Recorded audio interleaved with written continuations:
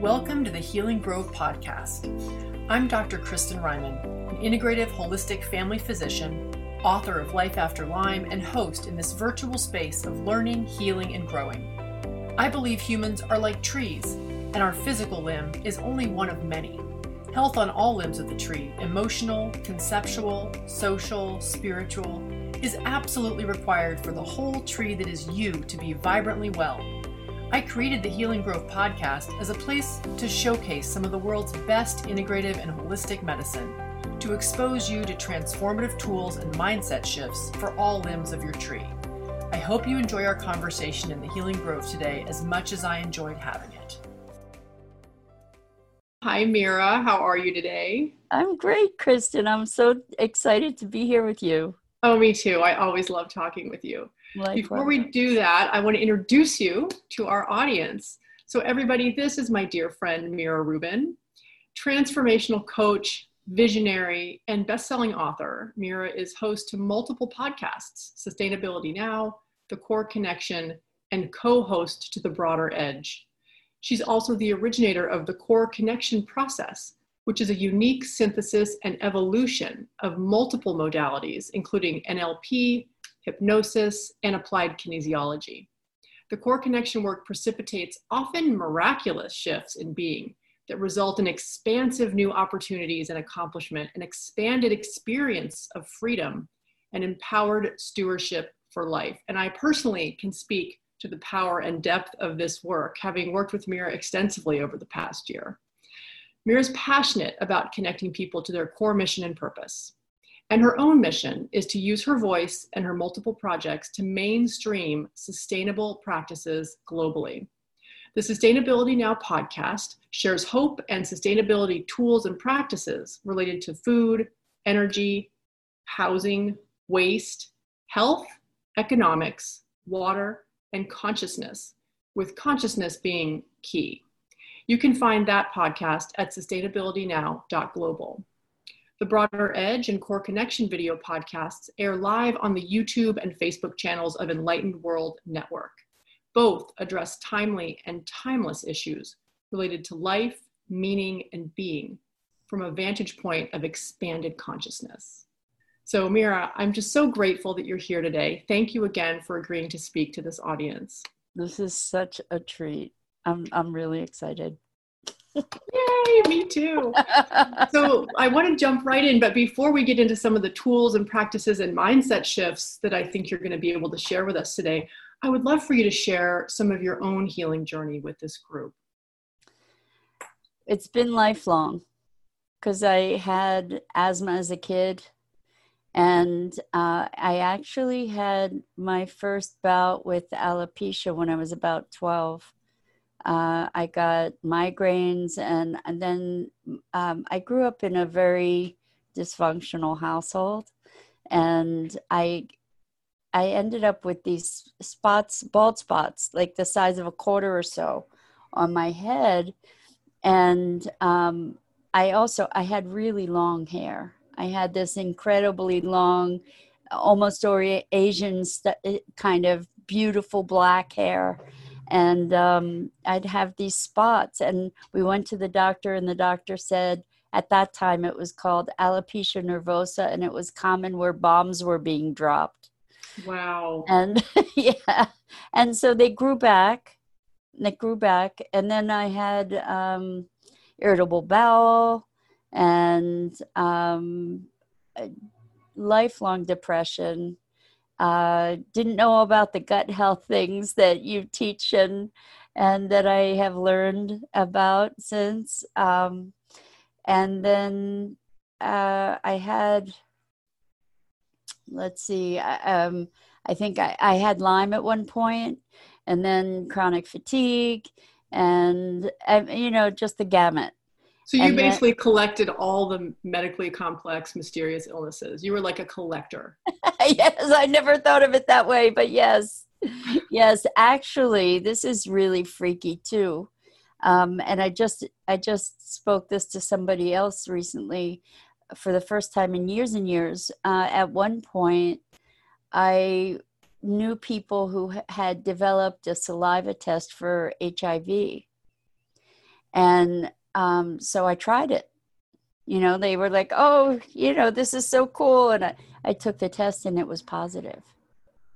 And I Wow. freaked, and I told them that. And they said, well, it's 99% accurate.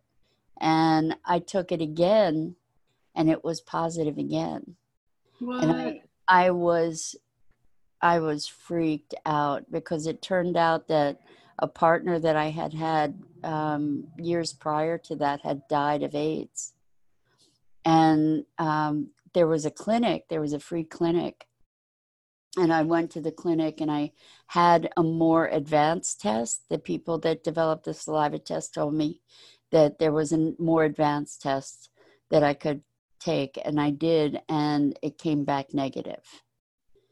Wow. So, yeah, like serious, freaky upset.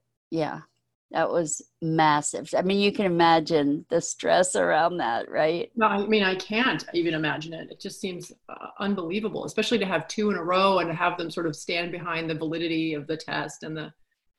Yeah, and I had to wait 10 days for the result. Crazy, just crazy.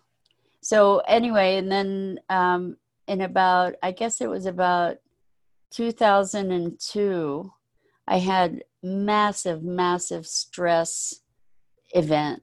And I was sitting life was crumbling around me in all so many ways, like big things.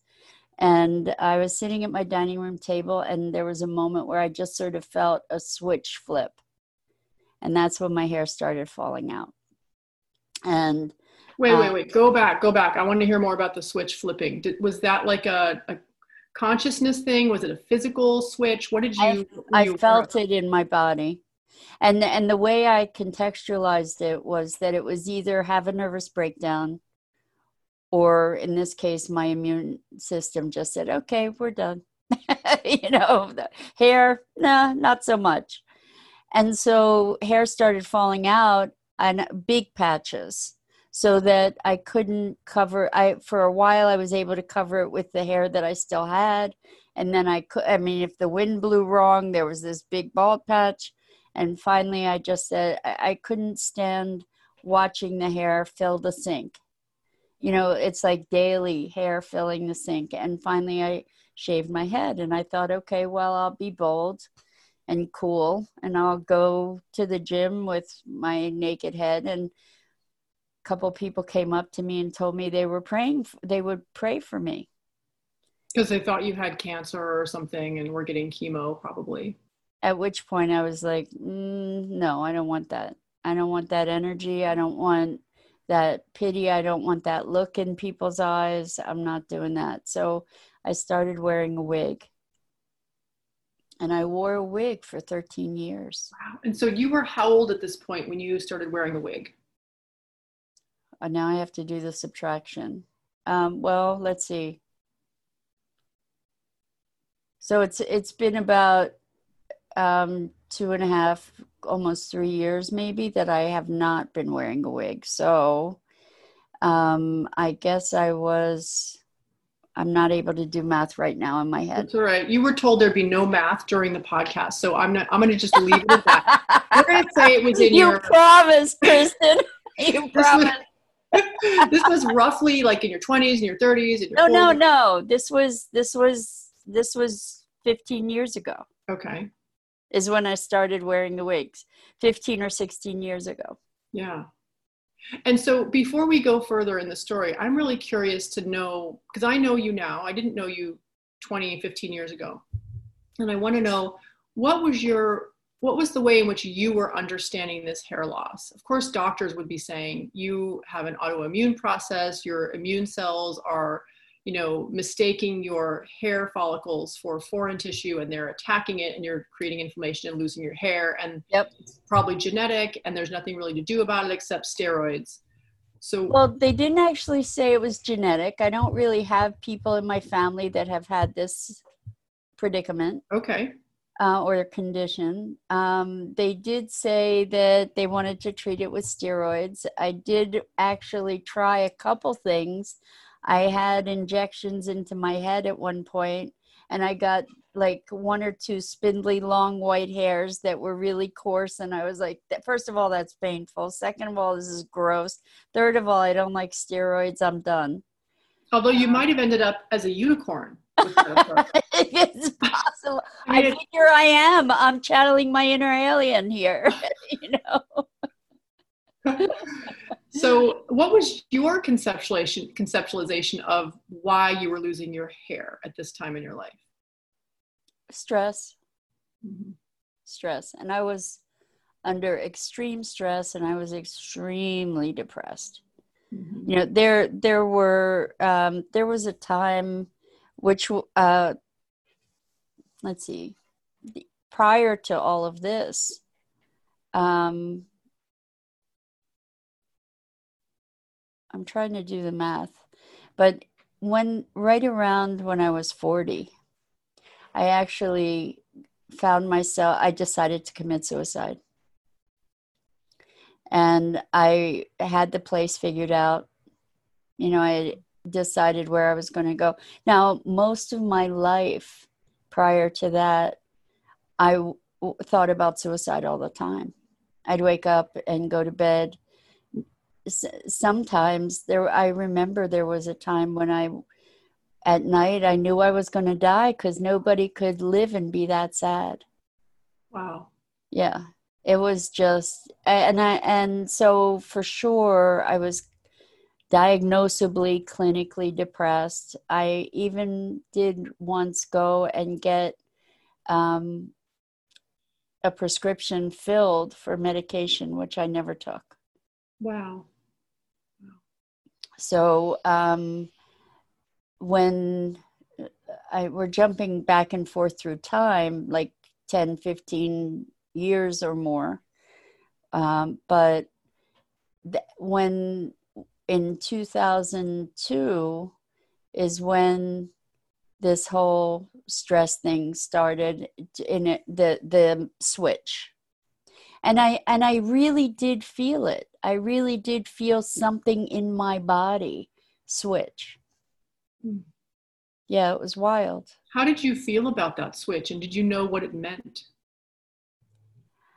Well, when my hair started falling out, I did, you know, and the way that I conceptualized it, to go back to your question, was to think, well, it was either that or nervous breakdown, you know, because I was carrying so much energy in my body, so much upset, you know, terror. I had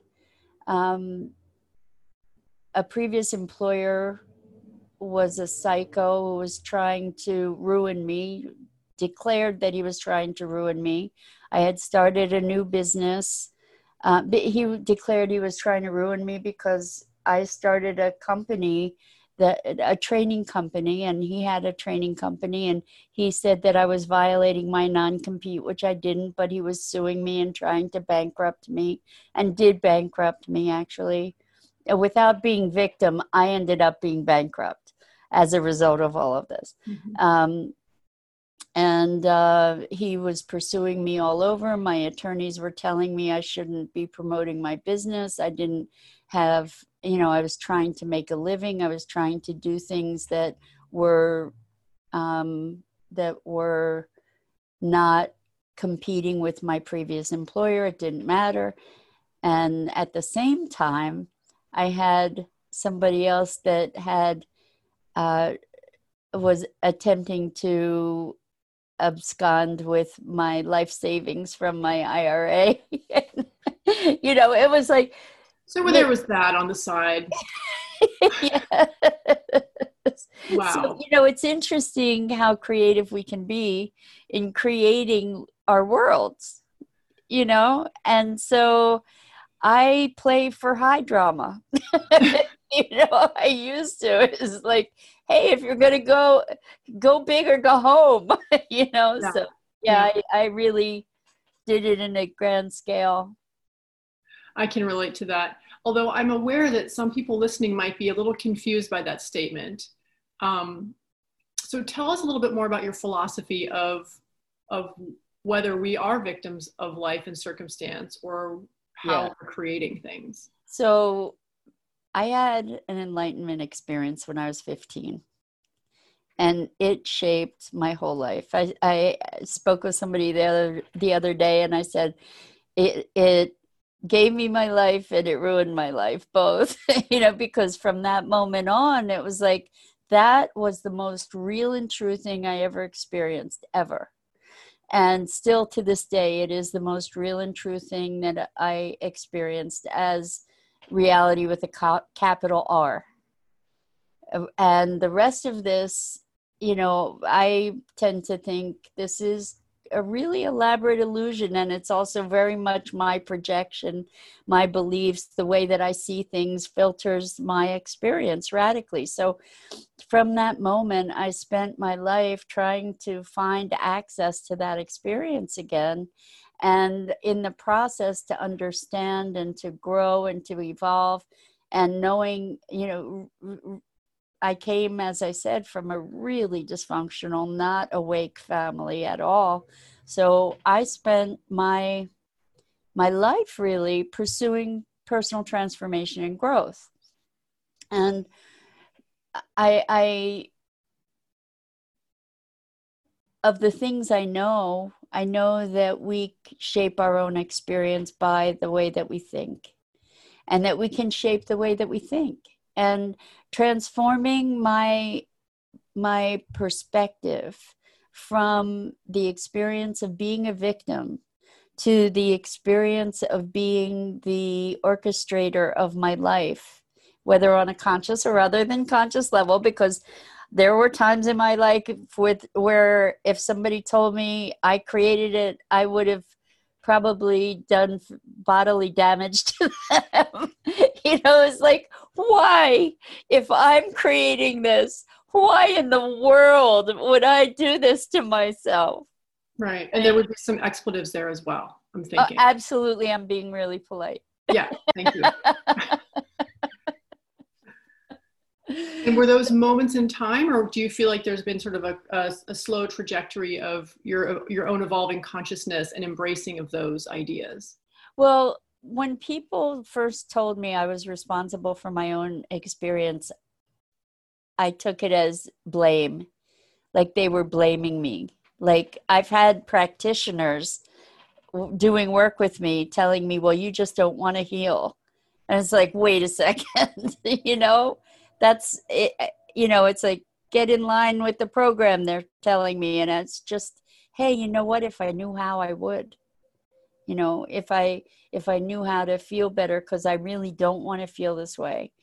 But what I've learned over time for me is the paths to healing physically, emotionally, spiritually is in taking ownership, first of all, because that's the only way I have a power to make a difference, is if I say, okay, first of all, life isn't happening to me, it's happening for me and through me. So my belief is that I've chosen this. My soul has chosen this life and all its expressions and all its opportunities and all its hardships. And I get to learn and grow and elevate and evolve through all these things that I presented myself with. And the biggest, I quoted this the other day too, because I remembered it from a long time ago. I had the opportunity at Lehigh University. The Dalai Lama was there for a week, and I was there, and I was there too. Really? How cool is that? Oh my God. I was volunteering. It was awesome. It was an awesome experience. And the one thing that I took with me is that all suffering is the result of misconceptualization. So it's stinking thinking is what makes us suffer. And so I've been trained in NLP and hypnosis and all kinds of other modalities. And it's all about the world that we create internally and project outward, and what we receive from the outward in. And it's all through filters. And we do have the ability to modify those filters. So moving from the perspective of victim to the perspective of orchestrator, then I get to have more choice. And I get to choose how I interpret things. So one of my choices about how to interpret things is there's a gift in everything. And to be looking for the gift transforms the experience of the experience. Yeah. Yeah, that's my experience too. But I think knowing that it's a choice doesn't necessarily mean that you're suddenly able to make a choice, Right. in my experience. Right. And I work with a lot of people who aren't, when they really are faced with that decision about, do I want to live or do I want to die? Do I want to get well or do I want to suffer? They're sort of like, oh, number one, I hadn't really thought about that yet. And number two, I'm not sure yet. What's been your experience with that? Well, when I realized that I finally had decided to commit suicide, there was a part of me that was just sort of up here saying, whoa, girl, we got to get you some help. So it was a part of me that said, I'm going to live. Now, I have to say that because I believe that this isn't really what it looks like, because I really, in my bones, believe that there's a whole lot more going on than we have any idea. Not that I know what that is, but I know there's more. There was a part of me that was afraid to commit suicide because I figured I didn't get out. Like that was not an exit ticket. And that kept me here for a long, long time too. It's just fear of not death, but that maybe it wasn't death. Maybe it wasn't the end. That's what kept me here. Is like, I don't know if I want to pay that price. And I don't know if that's true or not true. I know there's more going on here than we understand or see, but I don't know about, I certainly understand why people commit suicide, because I know that depth of that pain and that agony. And I have known a lot of people who have committed suicide. And I do believe that, well, first of all, it is a permanent choice to potentially a temporary situation, a permanent solution to a temporary situation. And even though it doesn't feel like it's a temporary situation. So there are ways beyond that potentially. However, I know how deep the suffering can be. And we give suffering animals a way out. We assist them to transition. I don't know that I consider that it's a moral problem, so I have a lot of compassion for people that are suffering that deeply. Yeah. Yeah. And I think we get to choose life daily, and one of the things that I notice about suffering and pain is that experience, how we define it, helps to shape the experience of it. So for instance, when I'm feeling pain, like I'll give an example. I twisted my ankle pretty badly at one point. I was on a walk, twisted my ankle really badly. And this is really kind of foundation of the core connection technique in a way, is being present to what's there without judgment, without trying to change it, just to be fully present to it. And when I allowed myself, I sat for probably 40 minutes with my ankle, feeling what the sensation was without calling it pain, feeling it as sensation, really allowing myself to sink deeply into whatever was there, and it would move, and there would be moments where it was excruciating, and then it would move, and then it would shift, and I healed my ankle and I was able to walk home on it. Wow. Yeah. Yeah. And so one of the things for me in my practice currently is recognizing resistance that I have and releasing that resistance. And for someone who is curious about this and is wondering how they do it, can they do it at home safely? Is there a pattern to what resistance looks like and how it shows up so that people can start to kind of flex this muscle of self-awareness? That's a great question. Resistance exists on all levels. We might say that any of our beliefs and our identities are resistance to what is, to just the flow of life. But as we interpret things, all of that could be resistance. But let's start on a much more basic level first, because that's like a transcendental level of resistance. So that's where I'm moving toward in terms of where I want to be playing ultimately, is to just allow me to be a free-flowing vehicle for life expressing itself. But in the meantime, resistance is like when I get upset, when I get angry about something, there's something I'm resisting. So, because especially if I'm having conversation about it, if I'm feeling the anger and I don't have a whole lot of story about it and justification and rationalization, if I'm just feeling the feeling, that's without resistance.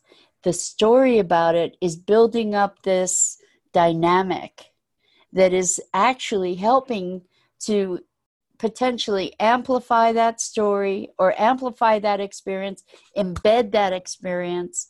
And it's because I'm resisting just having the feeling. So oftentimes if we feel grief or sadness or upset, we deny it. We push it away. Mm-hmm. And as we deny and push things away, what we do is we make those things more deeply entrenched. We embed them, we cement them, because we're resisting them. So it is really, and as we're resisting them, we're pushing them down, pushing them down deeper. And so like denial is a form of resistance. Well, I think to expand upon that, then it seems like a lot of the ways that people use commonly to numb themselves might be clues. So, the need to be on Facebook all day, or the need to stay up late watching, the news or movies, or the need to self-medicate with alcohol or drugs or food or shopping, all those things I would put into the category of numbing behaviors that help us not look at our stuffed down feelings. Would you agree with that? Yeah. And I will say also that there are some advantages to those numbing behaviors, because sometimes we just need to stop the input for a little bit. So, I'm not advocating addiction or anything like that, but sometimes it's just too much and we need to be able to just stop. And then in the space that we might be able to create, if we're aware, so awareness is really the bottom line. And it does come down to mindfulness, where we allow ourselves to be present to what's there. And the emotion, like if there's an emotion of rage, oftentimes underneath that rage, there's deep sadness. So as you allow yourself to feel into your body without the stories. So, people say, how are you feeling today? I'm sad. Why are you sad? Oh, okay, good. That gives me license to make up this whole story about why I'm sad, or to say all these things that allow me to perpetuate the circumstance that's maybe generating those feelings, rather than actually experiencing the feelings. Okay, so this is super eye-opening for me because just this week I've been dealing with a 9-year-old who has been sad, angry, frustrated, guilty, and I have been guilty of asking him, well, tell me why are you feeling those things? And he's like, I don't know, I'm just feeling them. And now I feel sad and guilty for having said that. But what are the alternatives that we can use as parents, as friends, as doctors, as healers for one another and ourselves to allow someone the space to sit with their emotions without having to tell a story about it? Okay, that's great. I'm excited to share this too. So emotions are energy, right? So if your 9-year-old is feeling sad, I would say, where do you feel sad in your body? Feel that feeling of sad. If it had an appearance, what would sad look like? And what's happening as you're being with that sadness? How is it changing? What does it feel like? And is it getting stronger or is it getting less? You feel guilty? Is guilty in the same place as sad, or is it somewhere else? Is it going on at the same time? Where is it? What's it look like? What's it feel like? If it were talking to you, does it have something to say? These are all NLP techniques. And what the thing is that it allows us to be present with the experience without judging it necessarily. Because we'll say, hey, why am I sad about that? I have no business being sad about that. Other people have it way worse than I do. Why should, like this whole thing where we're denying our energetic life force. There's a congestion of energy that is feeling like sad. So it's almost like the telling of a story about it or the creating of a reason for the sadness can be another way of shoving that under the carpet because we're not giving it its full expression. It can be. And there are circumstances like I see a dead animal in the road, I get sad. Why do I get sad? Well, I have a story. I do have a story about that animal had a life that, it had an innocent life and it was taken by somebody's carelessness or by just chance, and death is scary and sad. So I have all these stories that are helping to feed those emotions, right?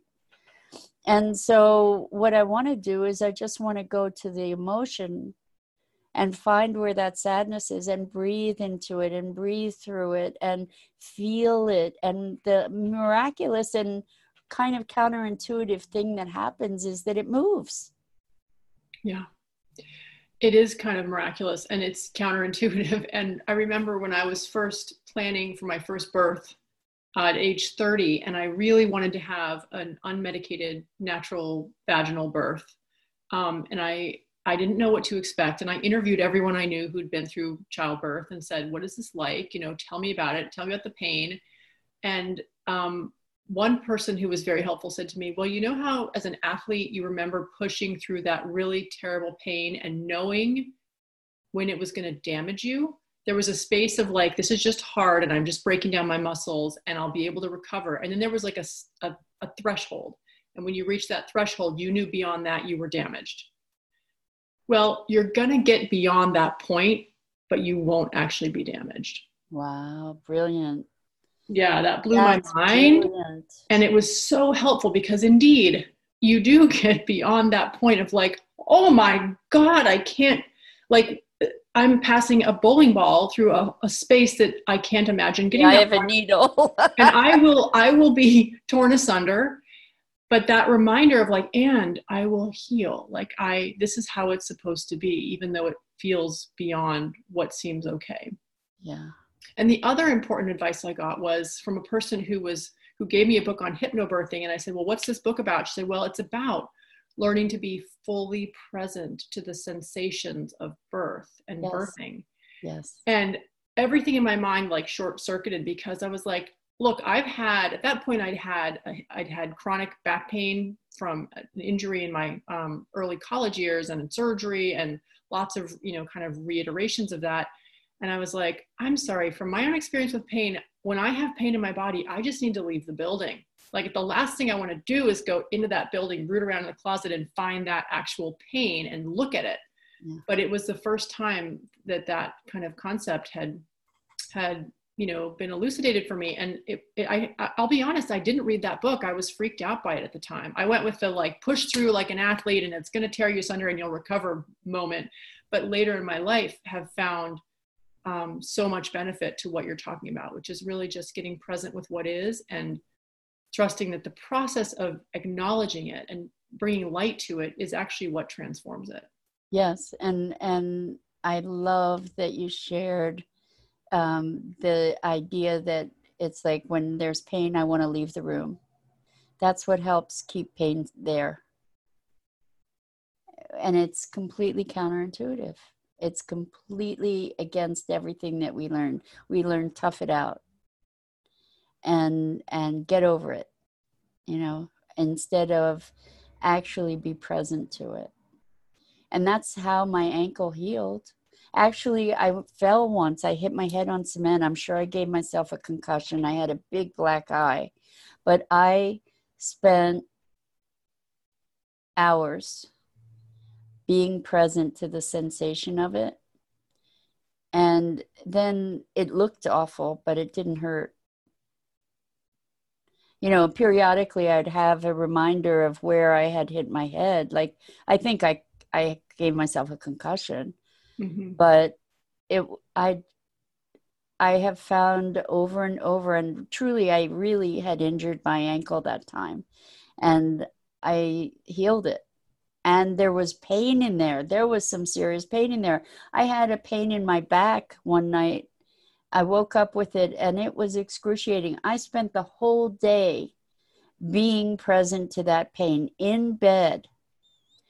And when I was done, it was gone. It was gone. But in the midst of that, there was a time where I had a revelation about something with my dad. I don't even remember what it was. And gales of tears. So there was emotion, emotion that was tied up in my back. And by allowing myself to be deeply, deeply, deeply present, ever deeper, the emotion arose that was connected to that energetically. It's all energy, and it released it. So that's my next question. And so let's say you're sitting in bed and you're being present to some part of you that feels hurt or broken, and you're really trying to just acknowledge it and see it and notice it, see where it goes, see what color it is, see what it looks like. An emotion comes up. So Are you doing the same thing with the emotions? Are you feeling those emotions and really embodying them and, crying them out or throwing a plate across the wall? Maybe not that, not something you care about. I just you can imagine yourself throwing a plate across a wall. You can. Yeah. So you're really just doing the same process. You're fully kind of embracing it and just looking it straight in the face. Yeah. And the truth is that there are going to be times when you don't have the time to do that right now. Yeah. So what do you do then? So you recognize that part of yourself and say, I hear you. I see you. I will be back. Let's address this together. Whatever you're talking to. I don't know what it is you're talking to. Maybe it's your higher self. But so here's the thing. If life is not happening to me, but life is happening for me and through me, then what are these things telling me? Like so many times when somebody gets sick, it's because they need to slow down. Or, if I injure my foot, it means maybe I'm moving too fast, or maybe I wasn't going in the direction that my heart calls for, or, it's an opportunity. I choose, and this is life transforming. I choose to look for the opportunity in everything. And the other thing is that because we do vibrate, we're energy, we're vibrating at some frequency or another. I remember in the depths of my depression, knowing that if I could change my state, I would be helping myself, to shift, not to deny, but to change my state, like to raise my vibration. And I remember being in the shower, just crying and singing, like trying to sing, to just move that energy to another place. Mm-hmm. So, whatever it takes, sometimes it might take beating a pillow. The thing is that, cry it out till the crying is gone, and don't make yourself wrong for crying. We make ourselves wrong. We put judgment on top of repression, on top of, and it gets to be a huge mess.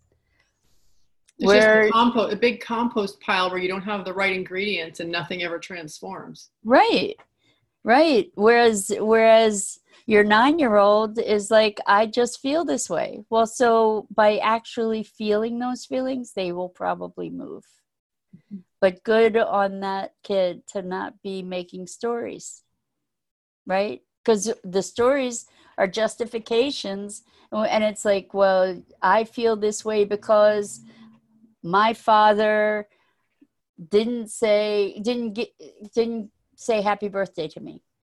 And that means that he doesn't love me and I feel unloved, and on and on, instead of, look at those stories and say, okay, what's there? What can I heal for myself?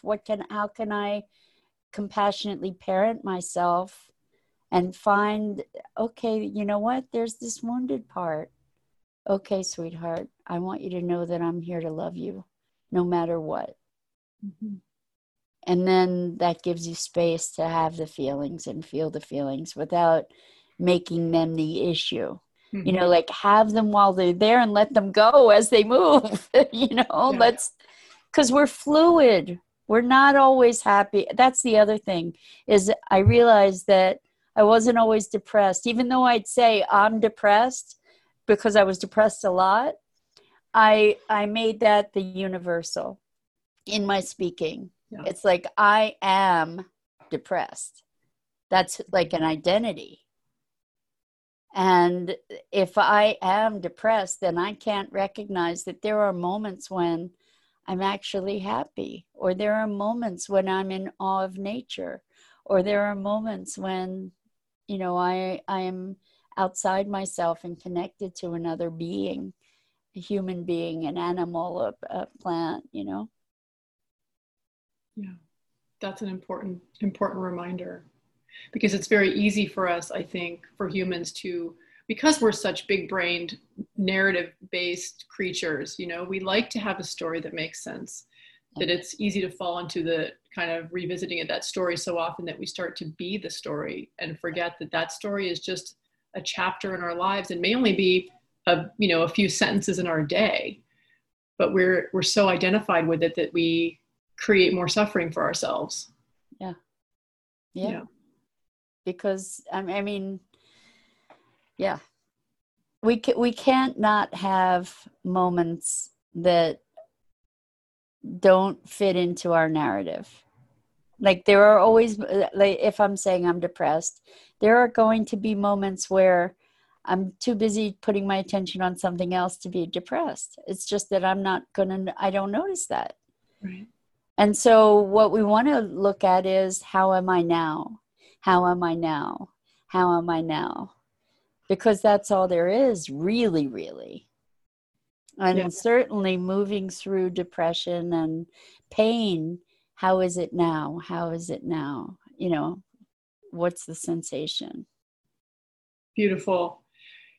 You have so many wise tips and useful frames and reframes for us. I'm really grateful for your sharing of all that. Thank you. Thank you for this really awesome conversation. Yeah, I don't want it to end, but I'm really curious, and I'm wondering if you would be willing to share what your 15-year-old self experienced that really helped frame this kind of life course for you? Yeah. I was on the phone like many 15-year-olds. And well, now people text, but we used to talk. I know, it's so weird, right? You Right. actually put the thing on your face and you spoke into it. Yeah. And it wasn't digital. It was like this whole big thing. And I said, I know. And all of a sudden I was knowing. It was beyond my identity, beyond any intellectual knowing. It was beyond time, beyond space. It's one of these things that was inevitable, not inevitable, ineffable. In other words, undescribable, because words do not replicate the experience. Words don't allow us to access this moment of beingness. It was beyond description, and it was just being.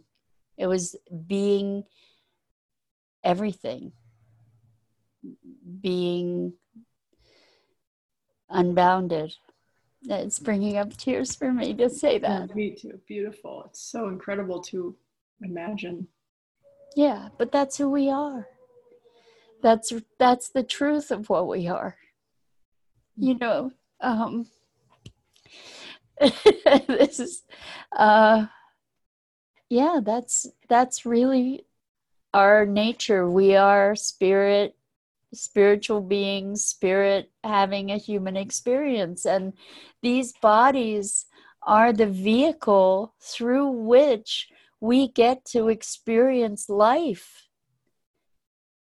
You know, we are so often at war with our bodies without the recognition that this is the interface through which we get to experience all of our experience.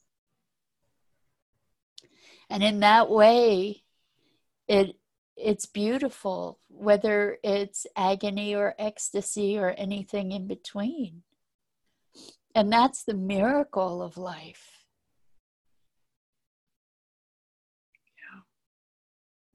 Thank you for sharing that with us. Is there anything else that wants to be said? Like, for example, if somebody wanted to deepen their own practice of connecting to their core, to their mission, to their purpose, which is, I know, what your passion is, to amplify your impact on the planet by helping others connect to their source and their purpose, how might they get in touch with you? What are some things they could do to work on these things? Well, I have to say that the thing that really made a difference for me moving out of depression, that really gave me my life, was finding my purpose. And for me, it was always, what the heck am I doing here? Like, I know that there's so much more. From the time I was 15, I know that this isn't it. What the heck am I doing here? And I felt all I wanted to do was be in that experience. And when I found, so I see that we're playing a game here, you know, it's like the 10-ticket ride.